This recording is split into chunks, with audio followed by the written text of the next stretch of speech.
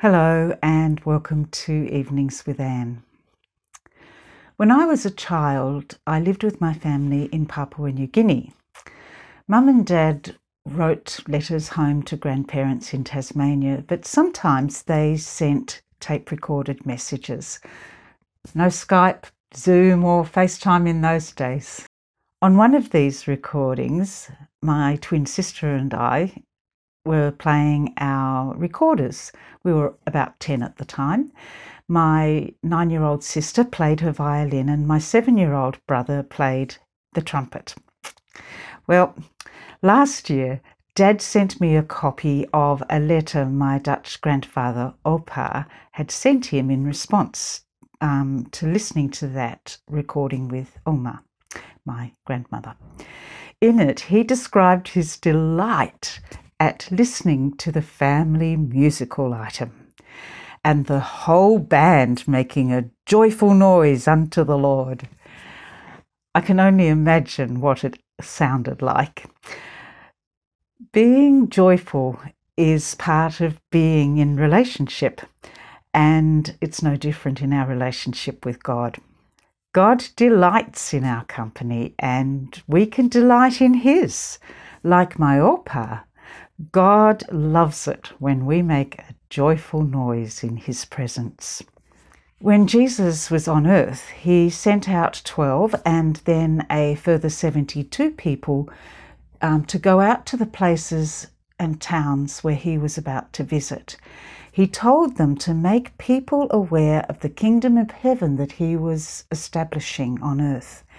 Jesus gave them power to heal the sick and perform many other miracles. When they had finished their mission, the Bible says they returned to Jesus and joyfully reported to Him everything they had done. Because of what they had told Him, Jesus, full of joy through the Holy Spirit, said, "I praise you, Father, Lord of heaven and earth, because you have hidden these things from the wise and learned and revealed them to little children. Yes, Father, for this was your good pleasure." I would love to have seen Jesus full of joy in the Holy Spirit. And I'd just like to spend a little bit of time thinking about what He said about little children. One of the things I've noticed about children is that they're bubbly and uninhibited when they're feeling happy. It's just the ordinary, everyday things of life that give them delight. I have a wonderful memory of a 6-year-old child so full of joy he couldn't contain it. It was just delightful for me to watch him. He is one of 3 children of a very good friend of mine. My husband Dale, myself and her family were having dinner with one of Dale's friends. The 6-year-old boy was so glad to be there, he couldn't keep still. He was dancing and jumping and skipping and frolicking all over the living room with total abandon. A huge smile was on his face and he was humming to himself. When Jesus asks us to be childlike, this is one of the things He means. You see, everything about this 6-year-old child was exuberant. He was using every part of his body to express himself.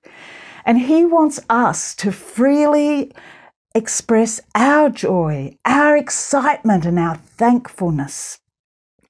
Not just for the big dramatic things that happen, but also for the little, everyday, ordinary ways in which God shows His goodness to us.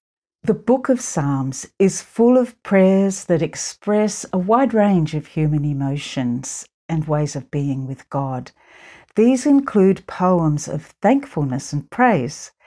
In closing, I leave you with Psalm 100, which invites us to shout to the Lord, or as my Opa put it, make a joyful noise to the Lord. Shout for joy to the Lord, all the earth. Worship the Lord with gladness. Come before him with joyful songs. Know that the Lord is God. It is he who made us, and we are his. We are the sheep of his pasture. Enter his gates with thanksgiving, and his courts, his presence, with the password of praise. Give thanks to him and praise his name, for the Lord is good, and his love endures forever. His faithfulness continues through all generations. Amen. I'll see you tomorrow. Bye for now.